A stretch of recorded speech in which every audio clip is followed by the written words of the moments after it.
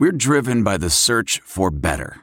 But when it comes to hiring, the best way to search for a candidate isn't to search at all. Don't search. Match with Indeed. Leveraging over 140 million qualifications and preferences every day, Indeed's matching engine is constantly learning from your preferences. So the more you use Indeed, the better it gets. And listeners of this show will get a $75 sponsored job credit to get your jobs more visibility at Indeed.com/match. Just go to Indeed.com/match right now and support our show by saying you heard about Indeed on this podcast. Indeed.com/match. Terms and conditions apply. Need to hire? You need Indeed. Evening. Blog Talk Radio. Good evening, Hoosier fans. We're live at the Hoosier Huddle podcast. Today, I'm Sammy Jacobs, your host. Co-host TJ Inman will be along here shortly. We are going to preview the Big Ten East football. So we'll go through Ohio State, Penn State, Michigan, Michigan State, Maryland, Rutgers, and, of course, Indiana. We'll go through where we think teams will finish, strengths and weaknesses of each team, and we'll talk about every team in the division, and then we'll get to tomorrow. We'll look at the Big Ten West and those teams on the other side of the conference. Right now, we bring in TJ Inman. TJ, how are you? I'm doing very well, thank you. As always, it is a pleasure to be talking football, and I know we're both excited about doing these podcasts here for the Big Ten previews and then carrying that on nationally and really starting to dig into the upcoming season. Yeah, we're 66 days away from kickoff, 66 days and an hour since kickoff will be at 8 o'clock on ESPN against Ohio State. But let's take a look at the Big Ten East. We'll do our predictions at the end, TJ, but let's start with Ohio State, who made the college football playoff last year, comes in as heavy favorites, maybe not heavy favorites, but favorites in the Big Ten East. A lot of change going on with Kevin Wilson becoming their offensive coordinator. JT Barrett is back, but they lose a lot of talent at some of these skill positions, and then a lot of talent on defense in the secondary. Where do you see Ohio State? Well, I think the secondary is certainly the biggest maybe cause for concern. That being said, it's really hard to worry too much about the Buckeyes, and I think mainly that's due to the lines of scrimmage. They're going to be very stout, particularly on the defensive side of the ball. I think that their defensive line, which is going to be led by Sam Hubbard and Tyquan Lewis at the ends. And then they also have Joey Bosa's younger brother, who, I don't think the expectations are as high for him as, to produce like Joey Bosa, but he doesn't have to. He's going to be a role player. So those guys form a really good pass rush. And then I think kind of they're beginning to get kind of an assembly line at linebacker. And yes, Raekwon McMillan's gone, but everybody that writes about it or talks about it that I hear as I research Ohio State thinks that Jerome Baker can be kind of that next man up that starts for a year and then is off to the NFL and picked in the first round. In the secondary, I think that there should be a little bit of a concern with the safety position. They're probably going to start a couple of seniors. Eric Smith and Damon Webb are probably going to start. Guys have some experience, but they're not as talented as the guys that they are replacing. I don't think anybody would tell you differently. And they don't have the level of experience that offsets that. They have a little bit of playing experience, and they are older, but it's not like they're seniors that have started, 2 seasons that are going to be able to offset some of the talent deficiency with that playing experience. So I think there's a little bit of concern there, but having an incredibly stout run defense and a really good pass rush should offset some of that. And then it's very possible that some of their youngsters who I mean, they're recruiting at a very high level. That's stating the obvious. It's very possible that those guys, by the middle of the season, have supplanted the more veteran players just based on their talent. Offensively, obviously, J.T. Barrett back, Mike Weber back, forms a very good backfield. Probably the second best backfield in the Big Ten. Maybe first, depends on who you ask. But them and Penn State both right there in terms of the backfield. And then there's a lot of good options behind Mike Weber as well. I think the receivers are maybe a little bit of a concern, and especially the deep passing game a concern, because Barrett's just not that good of a passer. He's fairly accurate, short to medium range. I think even when you get past about 15 yards, I think his accuracy level goes down quite a bit.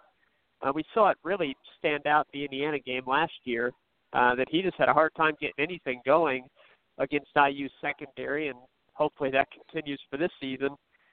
But, I do worry a little bit if I'm an Ohio State fan about kind of the level of wide receiver that they have. They do have a lot of talent there, but is there that one, number one guy? I'm not sure. I think they have a lot of number twos and threes. I don't know if they have that number one, the true go-to receiver that keeps defensive coordinators up at night. The offensive line is going to be really good. Their running game is going to be outstanding. So we'll see if Kevin Wilson can get that vertical passing game going. If so, they'll be a truly elite offense. If not, they'll be just really good. And I think the defense, like I said, incredibly good up front, really good at linebacker, questionable at secondary. So teams, if they can protect their quarterback, might be able to pass on them, especially near the beginning of the year while they're, replacing everybody that was back there a year ago. So I think they're the favorite, and a lot of that for me, when you look at these predictions, you have to talk about the schedule. And I look at their schedule, and it's favorable for them. It really is. It is. They start their schedule, of course, at Indiana. They play Oklahoma, who, if you've been living under a rock recently, Bob Stoops retired, I think a couple weeks ago, from Oklahoma. So they'll be playing at home against Oklahoma, who's talented, but you don't know how they're going to react to the new coach and things like that. And Ohio State handled them pretty easily last year in Norman. And then they play Army and UNLV at home to round out their non-conference schedule. At Rutgers, I mean, they're up and basically outside of Oklahoma. Their September and October is pretty easy until you get to mid-October when you're going to Nebraska. You have an open date, and then Penn State, and these are the two teams that I think are going to be at the top of that division. Penn State comes into Ohio Stadium. Penn State knocked them off last year in a very sloppy game, special teams-wise, for Ohio State. And you'll know that Urban and that crowd would want a revenge. It cost them a Big Ten title, and they want to get that crown back, get back to the playoff. And then, of course, at the end of the year, they have to go up to Michigan. But right now, with the last 2 years with Michigan and Ohio State just owns Michigan. And until they can prove themselves, I'm still going to, put my money, so to speak, on Ohio State, even though that game's going to be up at the Big House. But let's take a look at Penn State. TJ, this is a team that I think is, if that game against Ohio State was at a neutral site, I'd probably pick them to win the Big Ten East. The game's at Ohio State. It's just very difficult to win there, but they have probably the best quarterback running back combination in the Big Ten in Trace McSorley and Saquon Barkley. Both of them could be Heisman candidates at the end of the year. Even the beginning of the year, their names are going to be in the conversation. Will they win it? I don't know. It's tough with two teammates that good. They're going to steal votes from each other, but they're as good as advertised. McSorley throws a great deep ball. We saw him against IU last year where, I think he threw under 30 passes, but he had 332 yards or something. And if he continues to get those deep balls to those receivers. He's going to have a big year. And then Saquon Barkley is an unbelievable running back and can do everything. And then you have the defense is breaking in some new guys, but does return Marcus Allen at safety, and they're just well coached. They're out of the Sandusky sanctions, and they actually are fielding a full Big Ten roster now. So that this season is gonna come down to that game at Ohio State. They get Michigan at home. They play Pittsburgh at home. Their other non-conference games are Akron and Georgia State. They have to go to Northwestern. And then to Michigan State and to Maryland. So it's a very manageable schedule. They have some guys who are back. Just that offense, especially with you have a tight end, Mike Gesicki, who's an excellent receiver as well. Deshaun Hamilton and Saeed Blacknall give them three good weapons in the passing game for Trace McSorley to go to as well. And then Hoosier fans might be familiar with Tommy Stevens, who was a one-time IU commit, decommitted, went to Penn State. He's a guy who can be used in some running situations if Penn State wants to give a team a different look. They did that last year against Iowa. He played pretty well. He appeared in 7 games, threw 3 passes, and he ran it 21 times for 200 yards and 2 touchdowns. So he could be a guy that you could throw into the offense and make things happen. On defense, as I said, Marcus Allen's back. He was their leading tackler last year with 110 tackles. They do lose linebacker Brandon Bell, but Jason Cabina is Manny Bowen is back as well. Penn State, you're not really ever worried about the defense there. They recruit well. It's linebacker you, and they're going to find somebody who wants to play defense and rush the passer. So I would pick both of these teams to go to come down to that game at Ohio State on October 28th. That'll be the de facto Big Ten East championship. As long as none of Ohio State or Penn State trips up at another game, but you don't, based on the schedule, you don't see that happening. So let's move on to Michigan. It's the big 3 in the Big Ten East.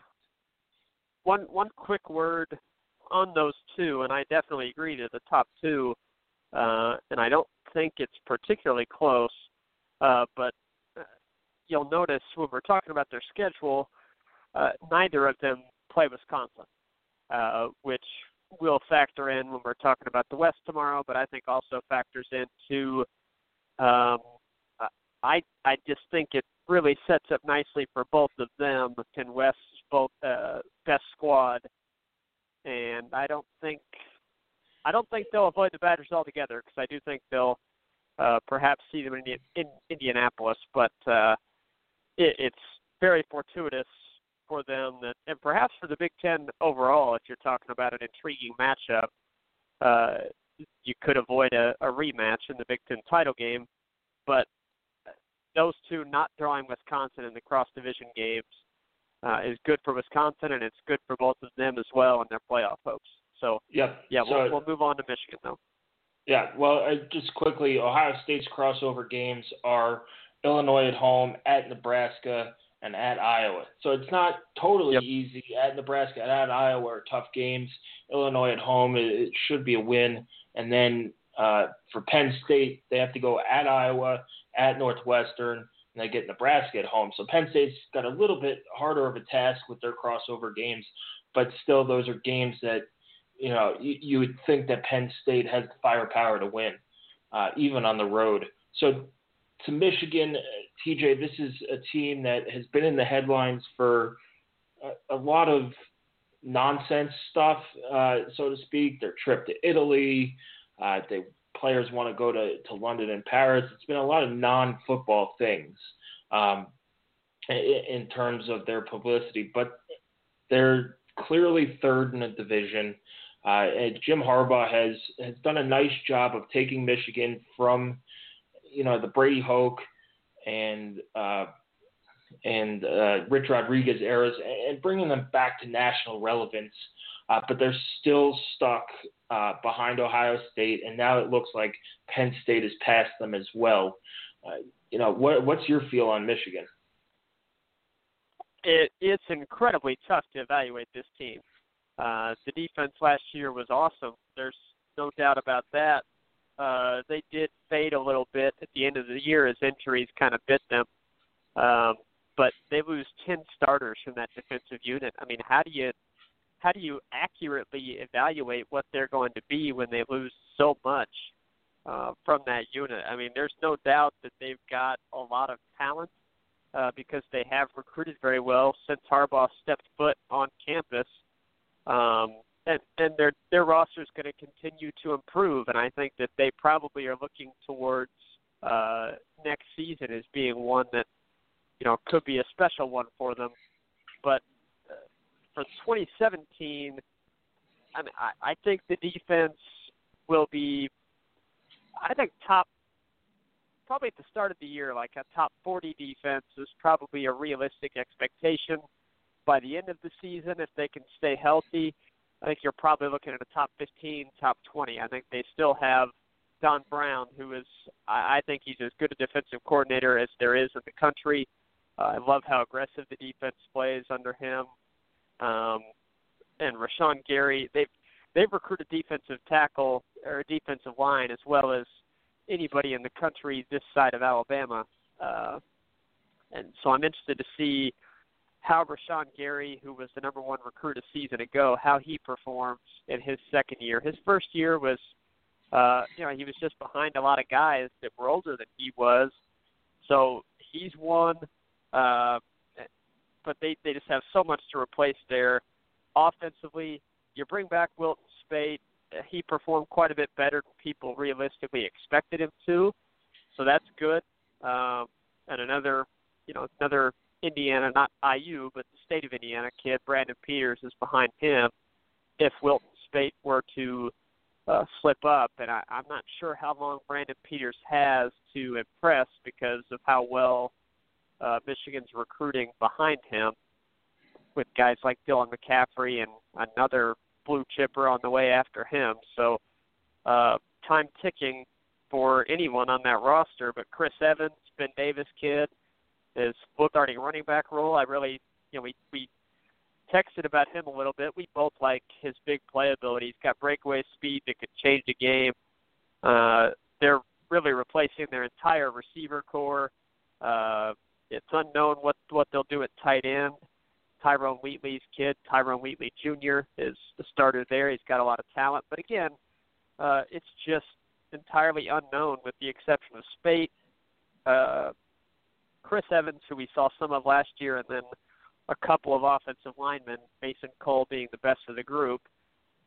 He's an NFL draft pick after this season, but it's hard to evaluate them. I do know that their schedule is it's tough. I mean, they've got non-conference games against Florida, Cincinnati, Air Force. None of those are cakewalks divisions. And then they drew Minnesota, who will not be a cakewalk, but it's a game that they should win. It's a rivalry game for them. They go to Wisconsin November 18th, so they'll be a lot better by that time. But still, that's a road game at Camp Randall. That's tough.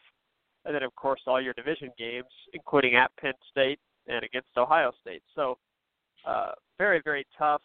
And for me, I know a lot of the preseason magazines are projecting them to go like 9-3, 10-2.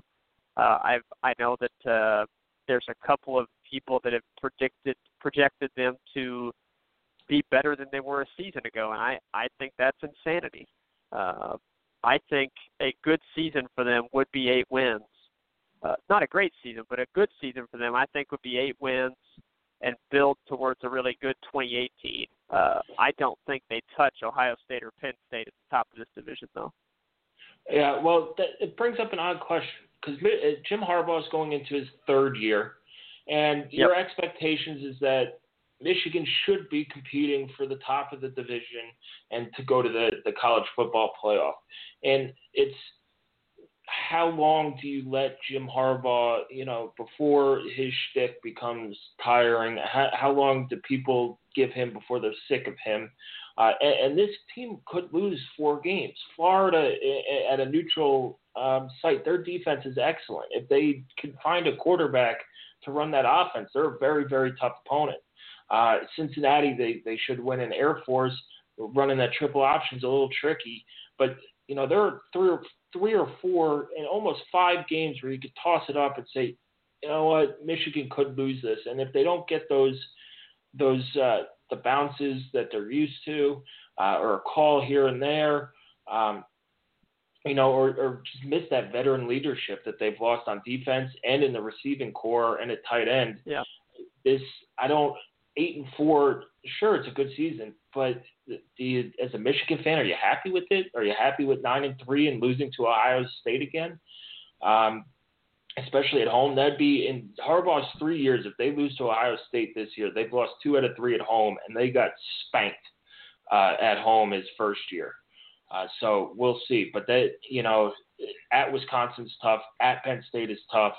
And Ohio State is also, tough as well at home. And then you have Florida. That's 4 games that, you could call toss-up games that they could very well lose as well.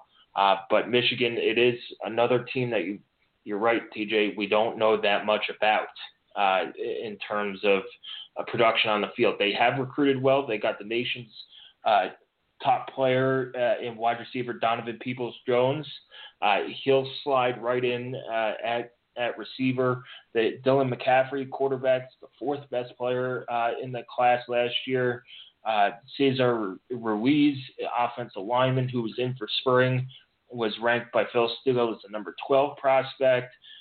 There's a linebacker, Drew Singleton, who's number 8. The list goes on. This team is recruited very, very well, but how much patience do Michigan fans have for a team that, has lost a lot of big games? They've lost it. I know they beat Michigan State last year, but they've lost to Michigan State. They've lost 3 in a row against Ohio State. They lost at Iowa this year. It seems they lost the Orange Bowl to Florida State. It seems like when the lights are the brightest on this Michigan team right now, they're just not making the plays that they need to. And we'll see. Next up, we'll do IU quickly, TJ. We're Hoosier Huddle. We got to cover IU. Indiana, it's a weird year for the Hoosiers. Going through a coaching change, but coming back with the expectations that they have is unprecedented at IU. It's a team that many people project between 5 and 7 wins. Some sites in Vegas have them up at 8 wins and above, and it's not shocking. I would not be shocked if IU won 8 games. Now, if they won 9 games, I would be shocked, but they have to go. Well, look, here's your 8 wins. If you're talking about wins, at Virginia, FIU, and Georgia Southern is 3. If you could beat Michigan State, Maryland, Illinois, Rutgers, and Purdue. That's not an overwhelming schedule in terms of talent, especially at the back end when you end the season with 3 games of at Illinois, Rutgers, and at Purdue. And your other non-conference Power 5 game is against the Virginia team, who will be improved, but went 2-10 last year. And if you could win those 3 non-conference games and somehow win 5 Big Ten games, it's not out of the question to win 8. If you win 9, that means you're knocking off of Michigan, Penn State, Ohio State, or Wisconsin. But those other games are there, and IU has the talent. Richard Legault's back. He threw for 3,300 yards last year. We know he threw a lot of interceptions, 19. He did throw 21 touchdowns, but he's under a new offensive coordinator who's going to let him spread the ball a little bit more underneath to tight ends and running backs and make his life a little bit easier. There are things that he needs to improve. He needs to improve his footwork. He needs to improve not staring down receivers. And his accuracy. But if you improve your footwork, it should improve your accuracy. The biggest concern on offense to me, TJ, is the offensive line health and depth and running back health and depth. We were texting earlier today about Camion Patrick. A lot of these national magazines haven't really said anything about Camion, and we know why, because he hasn't played all that much. He played receiver last year, made a couple plays, but we don't know what we have in Camion. And then the offensive line, the starters, I think it'll be a solid starting group, but if somebody goes down, they're going to have to make a patchwork offensive line, and that could be trouble for the running game. And if this offense doesn't have a running game, it's going to be trouble. But the defense is going to be good, maybe even great next year with Tigre Scales back, Rashard Fant back, and all of those guys.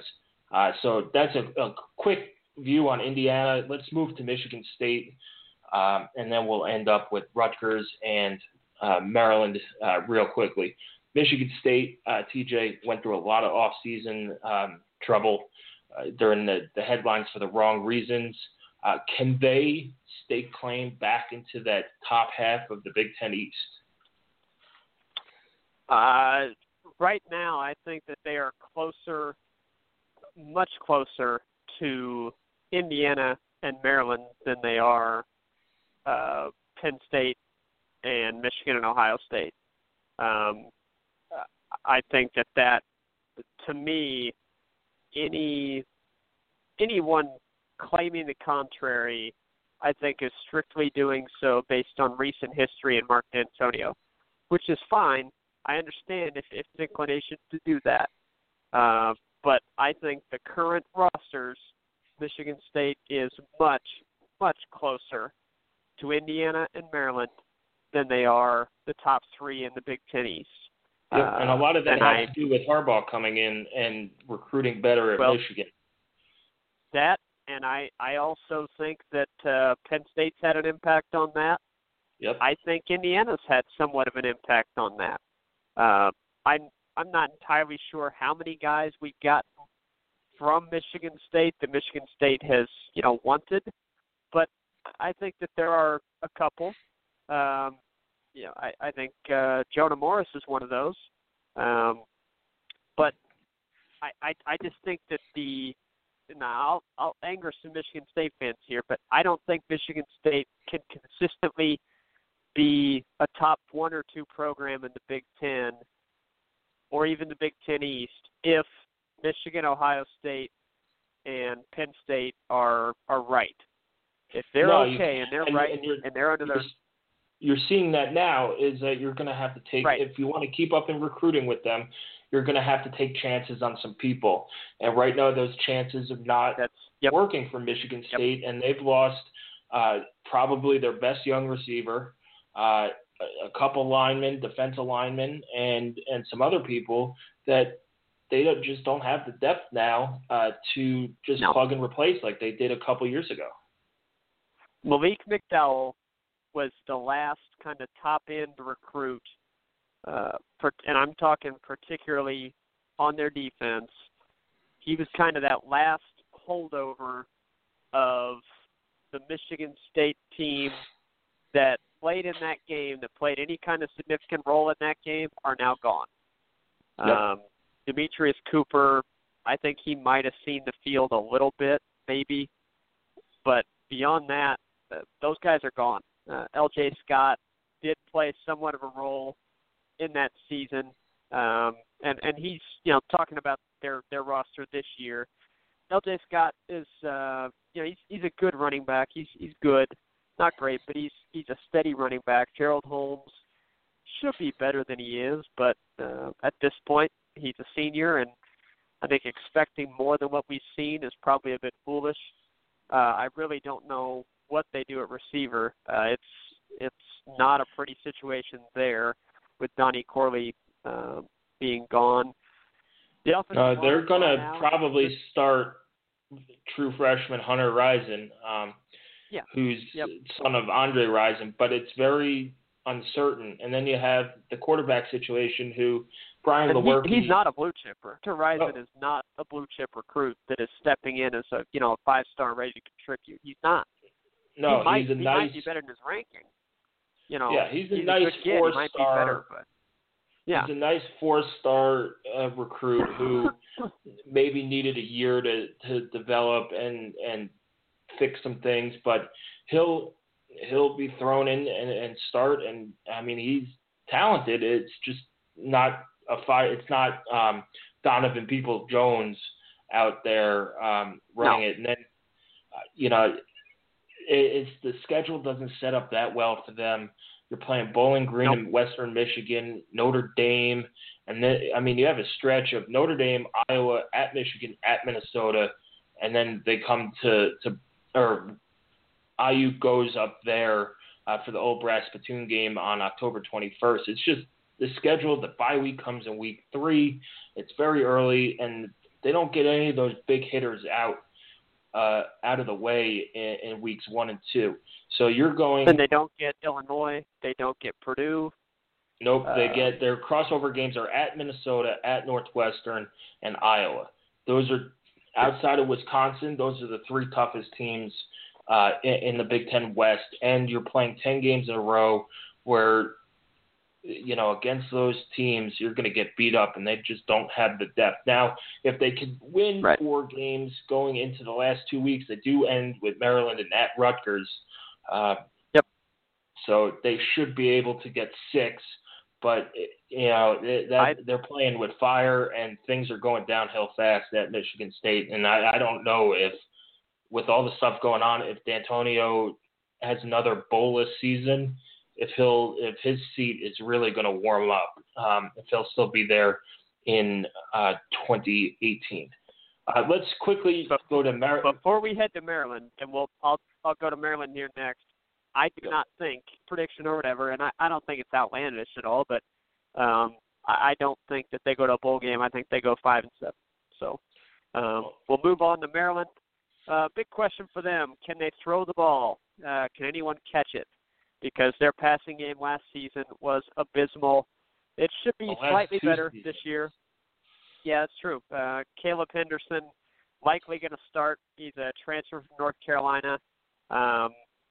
We don't really know if he's any good. Just because he was at North Carolina doesn't really mean that he's going to be a good Big Ten quarterback. But I do think, from a strictly passing perspective, he's going to be better than Rowe or Perry Hills.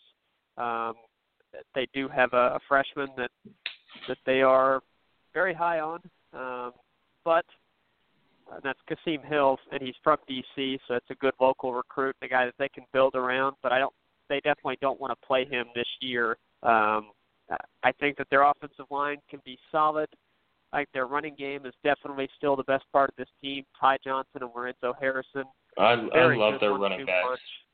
Oh, it's awesome. Ty Johnson is so good. Reminds us both a lot of Tevin Coleman. Yes, they wear the same number as well as number 6. Yep. Maryland is an interesting team. They're talented, TJ, but their schedule is a lot tougher this year, where they got some easier wins last year early and squeaked out 6. But this year's non-conference. They didn't beat anybody. No, they didn't. They didn't beat anybody at all. No. No, but this year's non-conference schedule, they open up at Texas. They play Towson in whatever is a grandfathered in FCS game, and then they play UCF at home. And UCF was much improved last year, and we'll see what they do again in Scott Frost's second year. And then from the West, they're playing at Minnesota, which is tough, Northwestern at home, and at Wisconsin. So again, you have 3 very tough games from the West. Indiana, they get Indiana at home. Rutgers are playing at Yankee Stadium. And then they get Michigan, Penn State at home, at Michigan State, which, if we're going by your hot take last segment, that could be a win for them. But it's hard to picture, even if they're a little bit better, and even if their recruiting is doing pretty well, it's hard to imagine them not taking a step back record-wise in DJ Durkin's second year. But I like Maryland. I think they're in a great recruiting area. I love their running backs, but this schedule is tremendously daunting to a team that needs, and their bye week is also in week 3, and they'll have to play 10 straight games. So not everything's going to work in Maryland's favor this year like it did last year. And then finally, Rutgers. I know Rutgers been taken on the chin from IU fans and other sites as well. I like Rutgers' football program. I think their fans are they're into it. They love being part of the Big Ten. Going to the Rutgers games out there, they're always tailgating, even if their team stinks. And a game against Indiana where, if that game's at Indiana and not a homecoming game, there's maybe 20,000 people in the stands and the parking lot's dead. So I want to credit Rutgers fans for, making those trips enjoyable to New Jersey, where from where we have to walk from the media parking lot to the stadium, you walk through a lot of tailgates and everybody's happy to be in the Big Ten. But this team is still a year or two away from being real competitive, even if they have Kyle Boland starting at quarterback. He's a transfer from Louisville. Again, he was not going to beat out Lamar Jackson, who we'll see play Purdue in week 1 as well. But this team, they get Janarian Grant back. They have some players. Janarian Grant's good. Robert Martin's a solid running back, but there's just not much depth there. They do have some pieces, just not enough depth. Their schedule, they're these ADs at these programs scheduling crazy games. They're playing Washington to open it up on a Friday night. Eastern Michigan, that's a good game to schedule. And then they have another grandfathered in FCS game against Morgan State. But they have to travel to Nebraska. They get a break with Illinois, going to Illinois and drawing Purdue.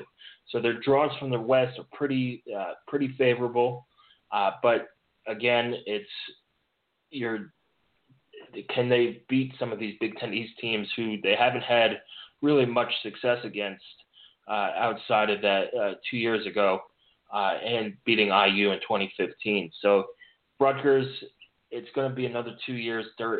They're in a great recruiting area. If they could get those guys to stay home, their stadium is nice enough, their campus is nice enough, their atmosphere can be electric. If you've watched the Rutgers games when they were in the Big East, playing Louisville or West Virginia or USF, when those teams are ranked in the top 5, that place was electric. And now they just need to get their facilities straight and get some of these talent in and really give Chris Ash a little bit of time. But how much time is Chris Ash going to get if you get shut out by Michigan, Ohio State, Michigan State again, and I don't know if they scored against Penn State. Let's see. No, they did. Nope. They got shut out by the Big Four. If you get shut out by the Big Four again, his clock is going to start ticking a little bit faster. So that's my take on Rutgers. TJ, let's go down, give our predictions for conference or division finishes. Go ahead. 7, Rutgers.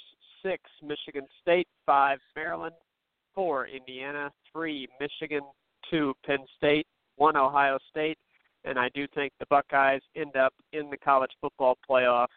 I don't think they'll be number 1 heading into it, but I do think that they will be in the college football playoff as one of the top 4 teams in the country. I have a lot of respect for the coaching staff that Urban Meyer has assembled, the level of recruiting he has, and it's hard to argue with J.T. Barrett's win-loss record as a starter. Yeah, I'm going to go reverse order from top to bottom. I like Ohio State first. They have the most talent. They have the best coach. They add in Kevin Wilson, who I'm still not sold on what he's going to do for the Ohio State offense. I think it'll change it a little bit, but J.T. Barrett just put a scare into me last year. If I'm an Ohio State fan, Yep. He just didn't look right, especially after the IU game.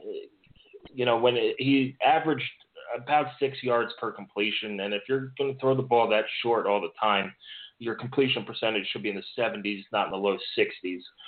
So Ohio State 1, Penn State 2. It's going to come down to that game at Ohio State in October. Yeah.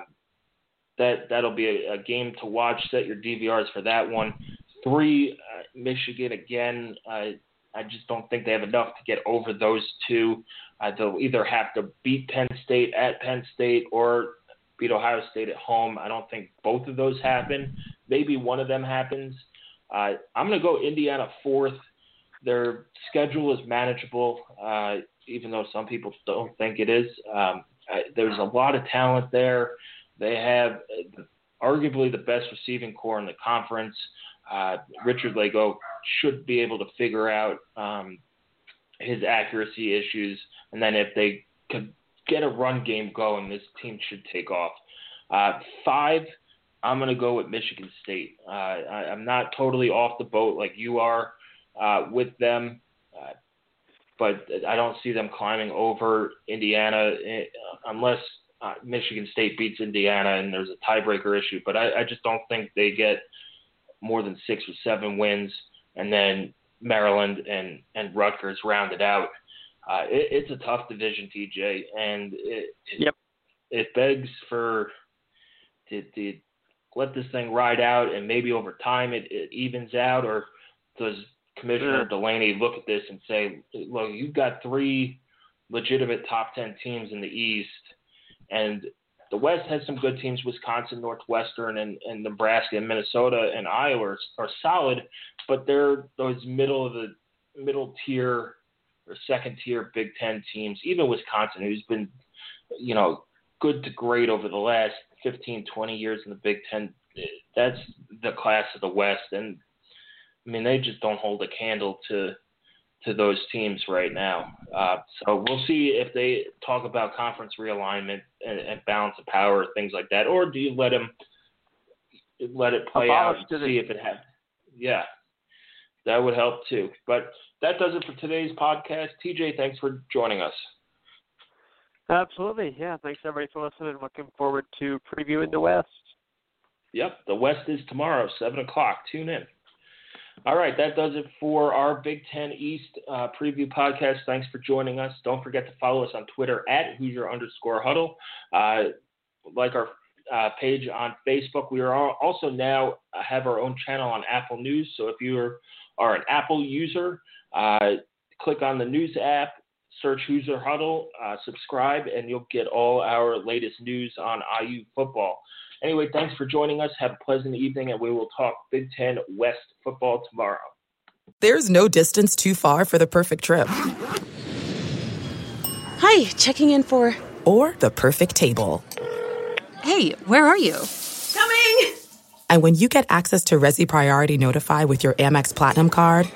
Hey, this looks amazing. I'm so glad you made it. And travel benefits at fine hotels and resorts booked through Amex Travel, it's worth the trip. That's the powerful backing of American Express. Terms apply. Learn more at americanexpress.com/withAmex.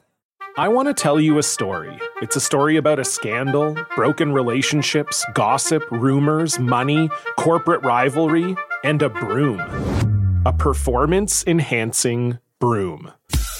My name is John Cullen. I'm a comedian, podcaster, and for 20 years, I was a semi-professional curler. And I want to tell you the story about how a single broom almost imploded the 500-year-old sport of curling. We felt like we were bringing a knife to a gunfight. It's the story of a superstar and his fall from grace. Well, I was being dragged through the mud. It's the story of 2 brother entrepreneurs with a dream. I said, that's great news. It's a story of intrigue. I still don't understand why we want to keep his name secret. The full story has never been told, so I'm going to tell it. Broomgate, how a broom almost killed curling. It was a year I'd like to forget. To listen to Broomgate, search for Broomgate in your favorite podcast app. That's all one word, Broomgate. The NBA Finals are heating up. Looking for hot takes on all the postseason action?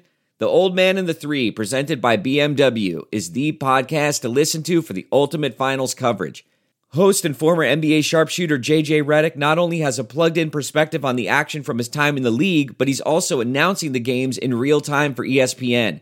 JJ has the ultimate insider point of view, and he's taking you along for the ride as he breaks down the best defensive schemes, dunks, and drives from each game. And speaking of incredible drives, there's no better place to tune into your new favorite podcast, The Old Man and the Three, than in a standard-setting BMW. Luxury meets power to create a wholly new driving experience. Push the limits this NBA season with the brand that set the ultimate standard. BMW, the ultimate driving machine.